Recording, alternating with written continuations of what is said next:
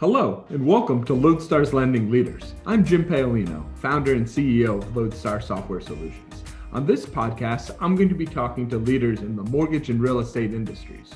Our goal is to talk about current events, interesting things from their end of the industry, and anything else that we feel is fascinating. Hi, everyone. Welcome to this week's Lodestar's Lending Leaders. I'm really excited to have on a good industry friend as our guest this week, Roy George. He's SVP, Head of Compliance, as well as a Diversity and Inclusion Officer at Taylor Morrison Home Funding, one of the major home builders in the country. So really excited to talk about all things construction, industry related, and I'm sure a host of other things that we'll get to. So Roy, thanks so much for coming on today. Hey, thanks for having me, Jim. I don't know if I'm the greatest for the construction side of the conversation, but being a mortgage person in that world, I can definitely speak to that piece. Yeah. I think you probably know more about it than the average person for sure. So I think we can certainly touch on there. But I don't know if, I'm sure like most 10-year-olds growing up, you were dreaming of either being a shortstop for the Yankees or a chief compliance officer. So would love to hear about kind of your evolution to this end of the business. So funny. I actually didn't have a dream to be any of those things. I was an artist or an artsy kind of a kid growing up. Mm-hmm. Comic books, drawing, those kinds of things were my thing. And so I actually went to college originally for architecture. So it does kind of fall in line with home building, right? I mean, I went to go design homes. Some of my first work were things like that, building model homes, residential types of things that I was working in with CAD and things like that. And then by the end of freshman first semester, I was like, hey, I want to do something that isn't as time consuming as this. So what's easy? And then by the time it was graduation time, it was like, hey, my grades aren't so good. How do I get out of here? And they said, well, you can go into communications. I said, well, I'm actually really good at that. So I did. And that's how I got out. But I always wanted to be an architect. I still draw today. Yeah. Oh, wow. Yeah. Is it like building related or is it just kind of? No, I actually, I can freehand draw. I draw faces. I draw cartoons, all kinds of stuff like that. Yeah. Well, it's nice. They always say you need to have the hobby that like has nothing to do with what your day-to-day kind of life is. So I'm still working on that to figure out. I don't know if whiskey drinking technically counts. So I need to figure out a different one there. A nice Macallan 12 on the rocks never hurt anybody. Exactly. Yeah. Oh, almost there. Almost end of the week for that. But and then so going from communications, what does that do with getting into the mortgage industry and then particularly really getting into the compliance angle? So interesting. I got into the mortgage industry on the servicing side of the equation while I was still in college and mostly just to pay for things. I needed the cash. I needed to be able to pay for school, books, things like that. So I started working for Mellon Mortgage back then, servicing platform. I think Chase bought them shortly after I got there. So I was working for Chase and I was making phone calls, collecting payments, things like that, customer service. Over the years, it changed over and I was on the ops side for a long time. Started processing loans, then started managing the processing teams, eventually started to handle a much, much larger area. I was running the end-to-end operations, East Coast to West Coast, by the time I left my employer in 2008. And by left, I mean, let go during implosion. And so, so, when it was 2008. Great year. Yeah. When it was over, I said to myself, I want to be in mortgages. I just don't know where I want to be in mortgages. And I got hired as a consultant to do some work with a compliance team, but they wanted to know the origination side of it so that they could build out some new things. And then Dodd-Frank came into play. And I thought to myself, eventually I want to become the owner or the president, something like of that nature of a mortgage company. And I said to myself, let me learn this compliance side of the business so that I can marry the two, sets of experience I have to create that person. And that's always been my goal. That's how I got into compliance. And I feel like so often it's interesting that you kind of opted in to learn about compliance, because I think so often, especially with people who are running mortgage companies, the sales background is typically what you see, or maybe ops. So with what do you feel people get wrong about compliance when they view it as a necessary evil, or something that, okay, we have to check a box? So I think a lot of the times what people get wrong is not keeping the compliance people or the compliance portion of the business, right side to the business operation itself. A Mhm. lot of the times it's exactly what you said, right? Oh, we made a mistake. Now, how do we fix it? Rather than let's just not make the mistake by putting some guardrails in. Because I've had both sets of experience, Mhm. I'm really good about understanding where the rules and regulations begin and end, and how Mhm. to kind of fit myself in the middle so that customer experience and the loan process is the primary driver, and making sure we stay in a good place from a regulatory perspective or a state Right. examination perspective is important, but is Mhm. being covered because of the things that we put in place, not that it's the primary driver of anything. Right. And going back to kind of your communications experience, which I'm sure comes into handy, how do you communicate that when you're dealing with a sales manager, someone who is just looking at compliance as something slowing down his team from making everyone money? Sure. So right now, I'm lucky to be working with a number of people that Mm. are really pro how do we get it done, Roy, rather than, hey, stop trying to get in my business, Roy. Right. So those are two Mhm. different kinds of people. And I've had to deal with both of those kinds of people over the years. I've got a Mhm. really good group right now. They're very compliance friendly. They want to make sure that they're in the right space. Mhm. Um, and so when I do, in a rare occasion, run into someone who maybe, stuck in a space where they feel like, hey, compliance is just here for whatever reason that they have in their head, I take some time to really go over the whys. And I think explaining why it needs to be there helps the business line to understand if we need to make a process change, if we need to make some kind of policy change. Right. It's really being able to get the business lines to understand the why. Because the why is the hardest part. At the end of the Mhm. day, nobody wants to understand a regulation because sometimes they're just overbearing and Mhm. let's take that back. All the time they're overbearing. Well, I think it's important to keep that in context, right? Because it's not Roy from compliance telling you to do something. It's this regulation XYZ telling you to Right, do something. So I think right. communicating that and being more of the messenger makes more sense. In terms of looking at that alphabet soup of regulations right now, which one takes up most of your time at the moment? What's the biggest concern? Well, I mean, up until about a week ago, the biggest change wasn't a regulation change, but it was the move over to the new loan application. So it's been Mhm. my primary focus, making sure that I'm working hand in hand with the IT and project management staffs to kind of Mhm. ensure an easy and seamless transition for our teams. Also, outside of that, I've been really honed in on what changes the CFPB may make, and some they're already making, and how Mhm. that's going to affect things. I think I see a lot of um, items that were prior to the last administration coming back. And Mhm. so we'll see how that fares or we'll see how everyone fares as those changes Mhm. may not be changes, but reversions back Mhm. to what used to be. What are some areas where you're seeing that? So UDAP is one, right? We just saw an article come Mhm. out 2 days ago or yesterday about making sure that we are focused on, let's say, putting the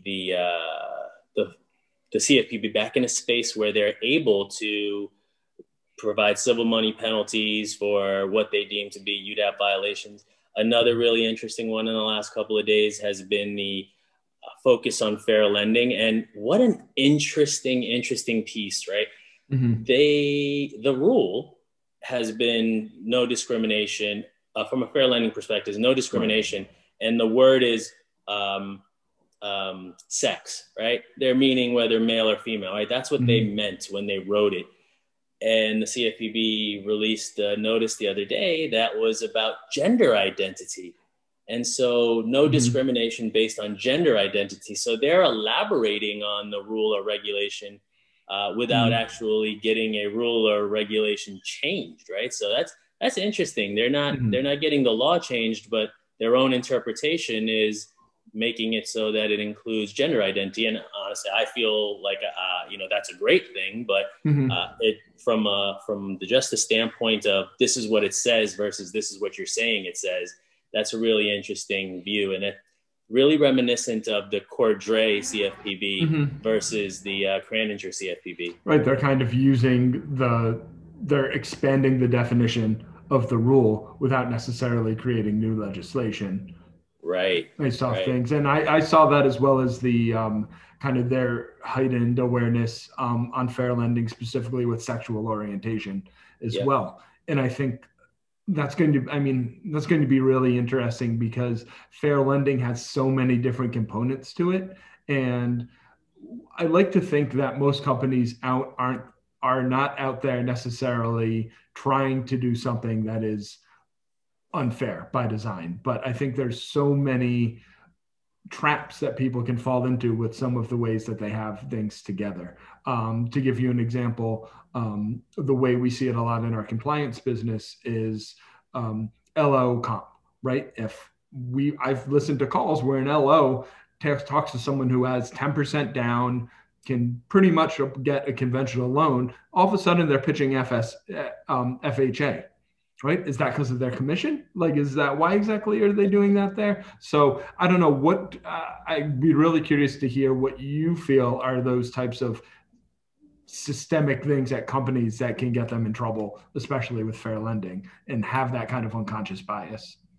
Well, so I'm lucky enough to work in an atmosphere where, our pipeline is really kind of coming to us from who's buying a house, right? Versus retail atmospheres where you may run into situations like that. So I think the focus on LO comp over the last 2 years has been really well received. I know a lot of people in the industry have been trying to make sure that they adjust to it. And to be 100% right now, I think the last 3 years, everybody really had it pretty down packed. They've been avoiding anything that could really be looked at as switching for the purposes of an increased commission.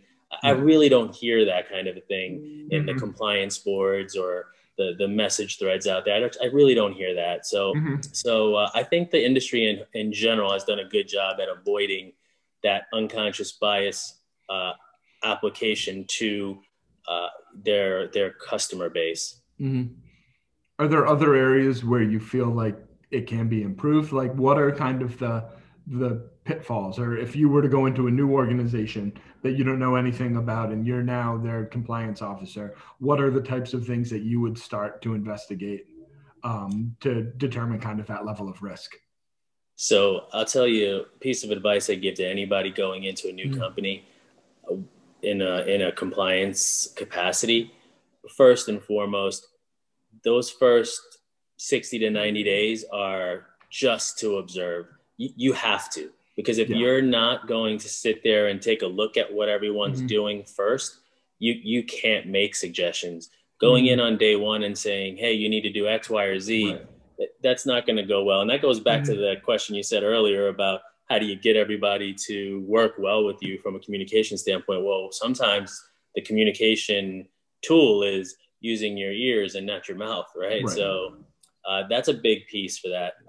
As far as what else could we do or what else are we seeing that is really driving behavior like that, I honestly feel that after the last couple of years, we're not seeing that. And if we are, they're one-off, smaller companies, people who are not on radars that get away with, something that they may not even know that they're getting away with because they don't think there's anything wrong with it.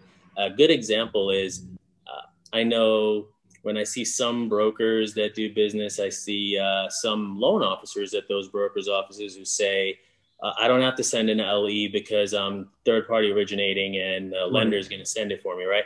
Well, then you take your continuing education classes and there's the contradiction that says, no, you need to send an LE even if you're a broker, right? So these are the types of small items that you can really hone in on to make detail level changes that'll help your organization. But again, I don't see huge systemic type items in my organization or almost anywhere that I'm reading right now. Well, then how are you looking at things kind of data wise to prove that out in terms of, is everyone getting quoted the same rate, right? Like what are the types of things you're doing to make sure that those aspects of it are following? So that's a fair lending question. And really it's about match pair testing, right? So you'll see a lot of compliance companies come in and they'll do a match pair testing type of fair lending evaluation for you. What they're doing is they're taking your data out of your system and they're really taking the time to identify people who are identical or as close to identical as possible, credit profile, work profile, income profile, et cetera. And then going down to the loan terms to say, were they offered the same loan terms? And if they weren't, how could that be if they have identical profiles, right? So match pair testing is a really good way to tackle that exact type of scenario. And that, I guess, to your point, is more likely to catch those one-offs in those cases where the same couple with everything similar in terms of credit score, profile, house, socioeconomic, but a different demographic gets a completely different rate or their appraisal is completely different. Like an article that was run on MSNBC lately, right? So all these different aspects. And when a situation like that is caught or, attention comes to it, what should the next steps be in the industry? Obviously, if it, either industry at a whole, less so than your specific organization. Sure. So, if it's a one-off, then it's simply about using your compliance management system properly, identifying it, figuring out how you're going to train an individual and getting them into a better place on how to do it the next time, right? The incident's already happened. You're not going to be able to erase that, but you can correct it going forward. So that's in the situations where it's a one-off. If you do find from your testing that you do have a systemic issue where you have maybe a handful of underwriters or a handful of whoever they may be that are continuously making a decision that may not be based on strictly the credit profile or the borrower profile and may be leaning on something else, then, the escalation there is to bring it to someone like myself or bring it to an executive team, inform the president right away and see what the strategy is going to be to address that. Those are the initial next steps. Naturally, depending upon where that goes, it can go, a number of ways, but we always hope that it's nothing more than a one-off and it's a good opportunity to train someone. Well, then I think you make the point too of using the data to inform you if that is a one-off or that is a trend. And I'm sure with match pair testing, you can pretty quickly see when something becomes a trend versus a more isolated incident. Absolutely. And you talked, it seems like you talked about dealing with these problems reactively, which I'm sure is a huge part of what you need to do as a compliance officer, right? Something becomes a problem. Now we have to deal with it.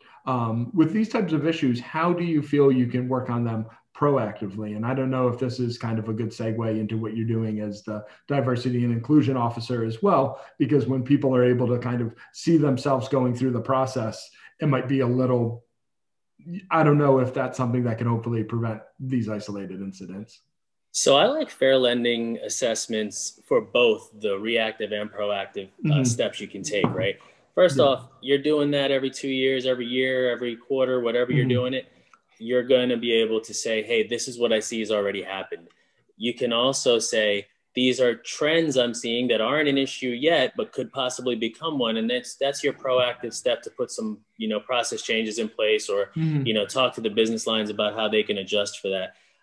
Also, I think when you're looking at regression testing or second line of defense type things, which is what your compliance teams are supposed to do and what they are, you're always in that it's already happened kind of scenario. You can always put procedures and policies in place and help the business line define those, but you can't make anybody follow them Unless you're hanging over their shoulder every day, and Right. No one that's wants not that. the game. Mhm.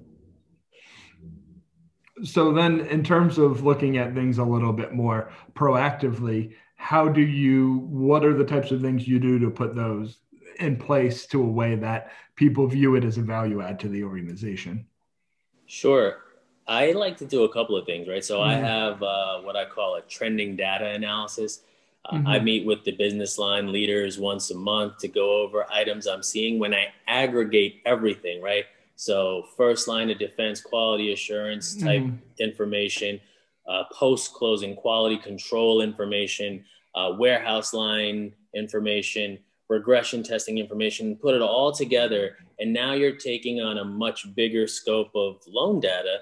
And you're saying to the business line, hey, look, we've looked at 4 different areas, and we're Mm-hmm. able to see some similarities. How do we go about addressing Mm-hmm. that? It's a really good way to get ahead of anything that may grow into something you don't want to deal with later. So it's definitely a recommendation that I make to everybody in the industry, especially when you're at a mid-sized lending institution. It seems like data can be your best friend in these cases, right? It Of like, let's really back is. up. Yeah. Yeah. And then, I mean, obvious, you talk about some ways you can use data from a compliance perspective. In your role as diversity and inclusion officer, are you trying to utilize data in a similar way to make those points in those conversations? So it's funny when I teach some of the things that I teach in regards to diversity and inclusion, or when I'm just speaking about it in general. Mm-hmm. Yeah, a lot of what is being said is based off of data that's gathered from the industry or data Mm-hmm. that's gathered from different agencies. And then I formulate a lot of my content from that. And Mm-hmm. honestly, I don't think there's a part of the business anymore that isn't really uh, based on being data driven, not data Right. driven, but being data driven. So, I think it's an important piece that everybody in the industry should be looking at. It really talks to how are we going to move into digitization if we're Mm-hmm. not relying on that data in Mm-hmm. a much larger sense. And there's a lot of push over the last couple of Right. years to digitize and do that kind of thing. I mean, that's how I met you. Yeah, And, exactly. so Mm-hmm. that's a big push. And from a D&I perspective, we look at companies that provide information on our employee base. We look at companies that provide information Mm-hmm. on what kind of demographics are in the area, who's living around where your offices are. How can you hire diversely? How can you Mm-hmm. bring a diverse group of people into your company and still remain, I guess I want to say, still remain in a space of integrity, right? So that Mm-hmm. there's a lot that you can do with that data, but you have to be willing to go through that data. From a Yeah. DEI perspective, sometimes that gets cumbersome. Sometimes you got to make a Mm-hmm. whole new group of people just to do that. And Mm-hmm. then that's sometimes the deterrent for it. So Mm-hmm. And when someone's looking at that and kind of, seeing all of the work that's involved in getting that data together and making those decisions, like how do you represent the benefit and the why of that, of not only is this the right thing to do, but this is actually what the ROI is going to be from doing sure. this? I think that kind of information has been shown quite a bit from companies like McKinsey and Mm-hmm. people who do actually gather data and provide that kind of thing. So, many studies have shown that if you have a diverse workforce, you're going to get immediate return on your ROI.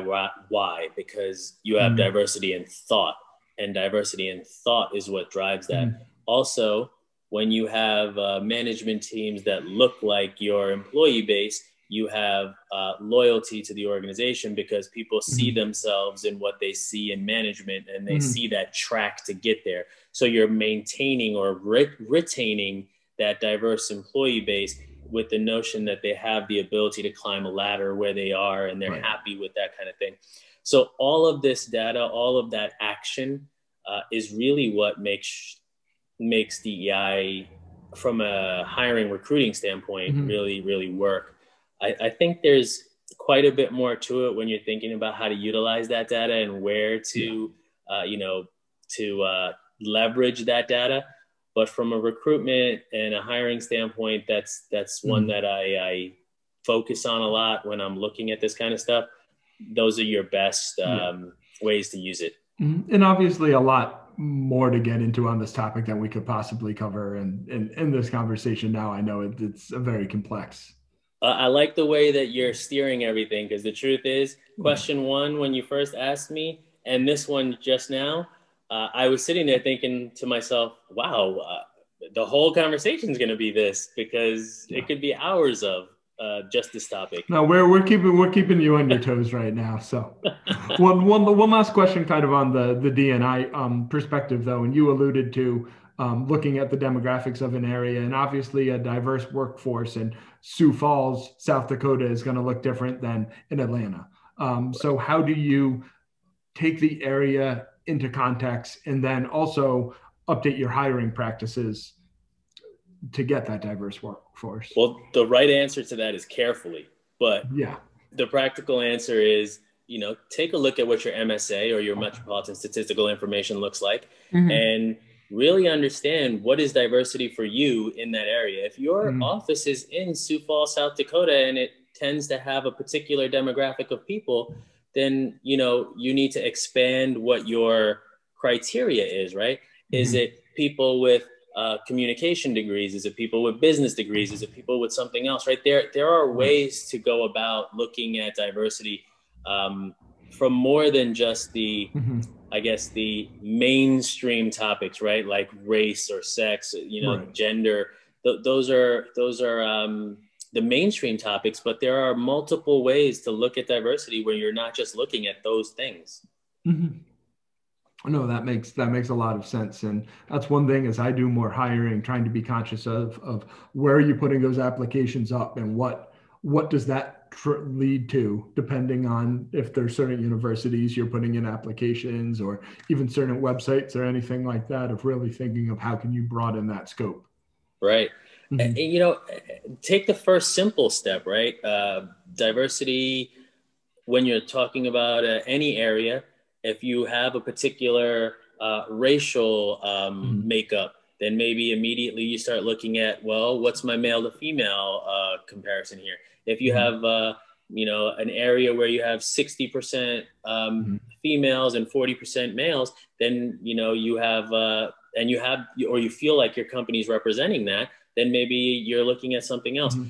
Eventually, and you got to start somewhere, right? You got to start somewhere looking at something. And eventually, maybe you have a program that's robust enough to look at everything holistically. But I don't think as an industry, and not just our industry, I don't think as a whole, the economy is in a space of getting there yet. All industries aren't there yet. So, take your first steps, whatever they are. And I mean, I commend you for just having that type of thought process when you're looking at new hires. Well, there's so many little things I think that can affect that. And when you talk about first steps, and I think a good place to start is what little decisions are you making that can affect that? And for me, an easy area was unpaid internships, right? Who can have an unpaid internship is generally a pretty biased thing, right? So I feel like there's a lot of little decisions when you're doing this type of thing and bringing people into your organization, who's representing your organization, who's going out there. Like there's so many little changes that I think are good starting points, opposed to people, doing something that they feel is a lot more drastic. I love that example, Jim. Honestly, I love that example so much, right? You're spot on. Who can take an unpaid internship? Well, I can tell you this. I was one of those students that would not have been able to do that. I needed to make a paycheck in order to pay for school. If I tried to take an unpaid internship, that's time I couldn't use. And there may be the benefit of the experience, but unless I was getting it paid for, there was no way for me to be able to succeed that way. So you can't need experience. And that's great that you're looking at it from that angle, man. And that's a really, really important piece to think about. I think it gets to one of the points we touched on before, is not only is it the right thing to do, but if you pay someone, you're gonna get better work. Like they're gonna do a better job too. And quite frankly, you as an organization take it more seriously. So obviously there are a lot of altruistic reasons to get involved in so much of this that's going on in the world right now. But I think it is important that we're organizations that are for-profit businesses. So like, let's figure out a way to also do it that aligns with our goals. Because when you do that, it's going to stick. Right. I agree with that 100%. Yeah. That's a great viewpoint. Great thought. I think it matters from so many different angles, bringing new people into the industry. I mean, when you think about it, I'm in my early 40s. Really? I'm still one of the young people in this industry. That's a terrible thing to say. Yeah. That's, as far as my opinion matters, that's a terrible thing to say. Yep. I'm 40 something and I'm still one of the young people in this industry. Well, then I blame myself and everybody else for not making sure there are more 20 somethings and 30 somethings that are in this industry. Yep, absolutely. And then what little things do you feel can be done to do that, though, too, in terms of getting more young people into the industry, or just the small changes, like I mentioned with the unpaid internships? What are the types of things you've looked at on your end to kind of move the needle? Did a demo with a company called Way Up not too long ago, and they have some strategic ways to target college campuses. It's a great option. You're finding graduates that come in that register with companies like that, and then they're able to send those resumes to you. So you can start to do things like that. You can actually maybe work with some of the local groups. For instance, in the mortgage industry, we have NAMBA and Tony Thompson's team over there. Great efforts. And I love what they're doing, and that goal they have to get, a certain number of young people into the industry by 2025, I believe it is. That's great. That's the type of thing we need to be doing from all angles. If you remember, I want to say 20, 30 years ago, there was the program when I came out of college. There was a program with American Express where you go into the management program, and you'd work your way up. At Citi, when I was at Citi years ago, we had this thing called the Mortgage Associate Program, and it allowed a person to come into the company and maybe spend 6 months in different roles of mortgage processing, mortgage closing, and then we would let that person pick what they thought was the best thing for them. Maybe there are tweaks to be made now that I've learned so much over the last 20 years, but I think conceptually it was unbelievably one of the best ideas I've come across. And do you feel like mortgage companies do the opposite, where they just say, you're in this department and you're going to do this very specific thing? Yeah, well, think about it. Right now there's so much demand for underwriters and processors, and the pay is going up and up and up in order to, satisfy that demand. And honestly, whether you're a mortgage company or a title company, whatever you are, you need to be looking at how do we train more college grads and more just young people. You don't have to go to college, but how do we train those people to get into roles in the mortgage industry? How do we make it so that they think there is a career here, there is something that they want to be a part of? I came from a fintech company before I came to this company, and that fintech lender, there were so many perks from a millennial standpoint that at first when I got there, I was kind of like, wow, it's like a party in here. But, looking at it 5-6 years later, I can see what the benefit was and why people want to be in that atmosphere. Yeah. I think it's very important to think of those types of things when you're offering something to employees and the benefits. And I was talking to someone about the need to have an employee retirement plan. And the answer I got was, no one's going to retire while they're working at your company, so you don't need to offer a retirement plan.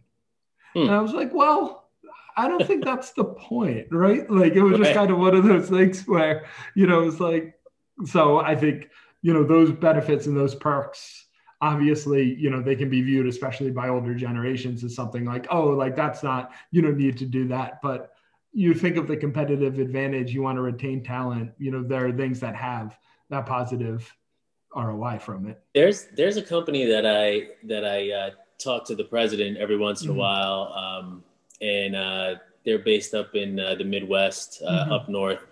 They have a really cool concept. They've got video games and all kinds of things where you can take a break and go do you know, what you need to do to just reset your mind.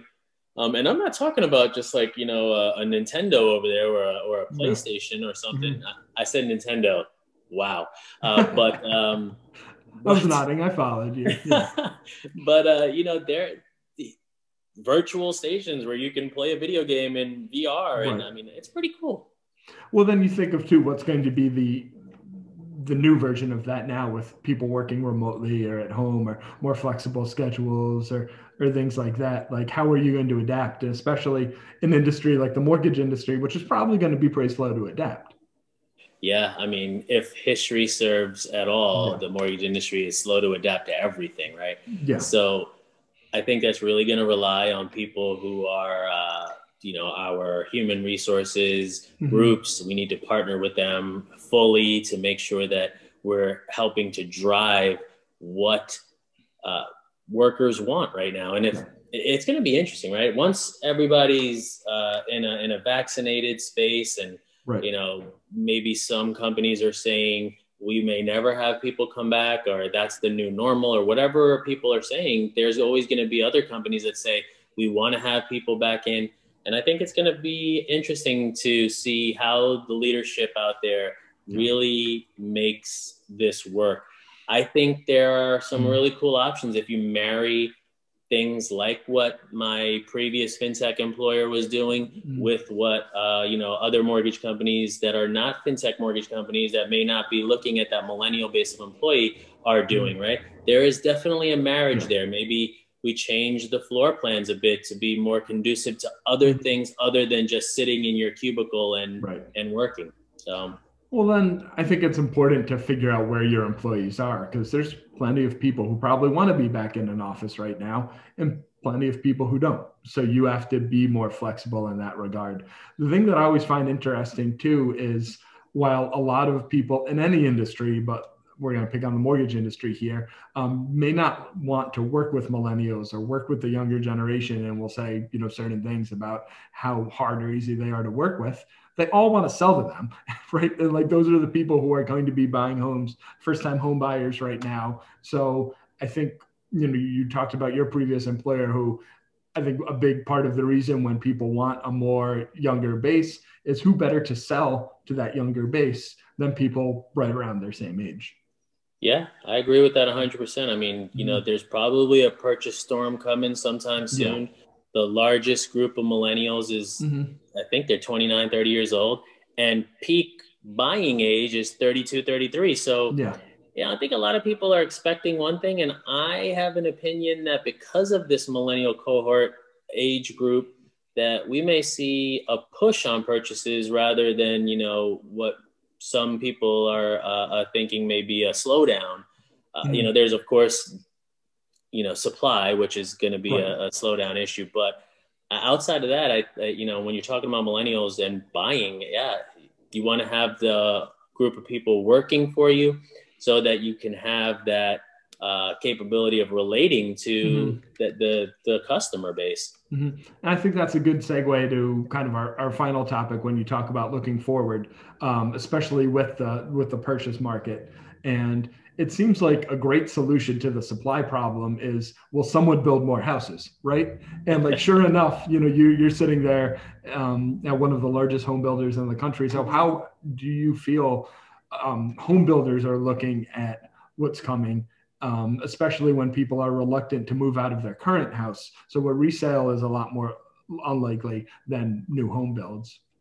It's actually interesting, right? So I think you're seeing a lot of resale get pulled off the market. I don't know why. I can't really tell you why people are pulling it off the market. I'm sure there's a bunch of reasons.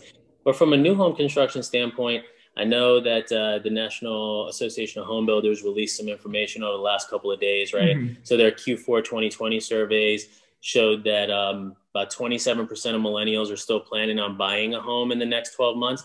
That's actually up from 19% same time last year, right? Oh, wow. So that's an interesting statistic to kind of say to yourself, all right, well, there's still room here, right? Also, when you think about credit availability, a lot of first-time home buyers use things like an FHA first-time home buyer program. Well, government business on the credit availability index has actually increase slightly. So that bodes well for the purchase market as as a whole. So that's really good, right? First-time home buyers using that FHA type program, that's going to be a really good thing. It just means that credit standards are loosening for those types of programs, and that means you can still get more people in there, right? I think also another really interesting fact on the same or on the opposite side, same coin, the National Home Builders Association or National Association of Home Builders also released a graph. They called it the pyramid or something, and I read it the other day, where they said about 21 million people in the U.S. Can't afford to buy a $100,000 home, right? So now the focus becomes people who are making X amount of dollars or more. So there's a lot of ways to go about keeping that purchase market moving forward. But, there are hurdles and, lumber costs. That's something we all hear about in the news regular basis, right? They've definitely increased quite a bit. I think in some article I read the other day, they tied that to the tariffs that were created in 2017 and kind of spurred or grew from there. And so, demand is high, supply is low. I think that supply piece will remain in place. So demand will continue to be there. And I honestly think that we're going to see a good market for probably another 18 months without any real hangups. I mean, here's hoping. Do you feel like home builders are doing things to be intentional about building homes that type of group, especially the first-time home buyers, want to buy? Or is it different? If lumber costs this much, let me build a larger home. Do you feel like companies are trying to match that supply to the people they want to build homes?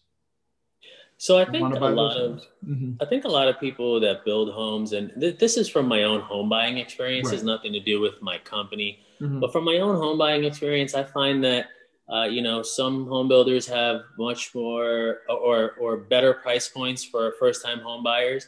The homes might be smaller, homes might be a little different, but I think they're all doing a good job at bringing technology to the forefront, bringing health to the forefront.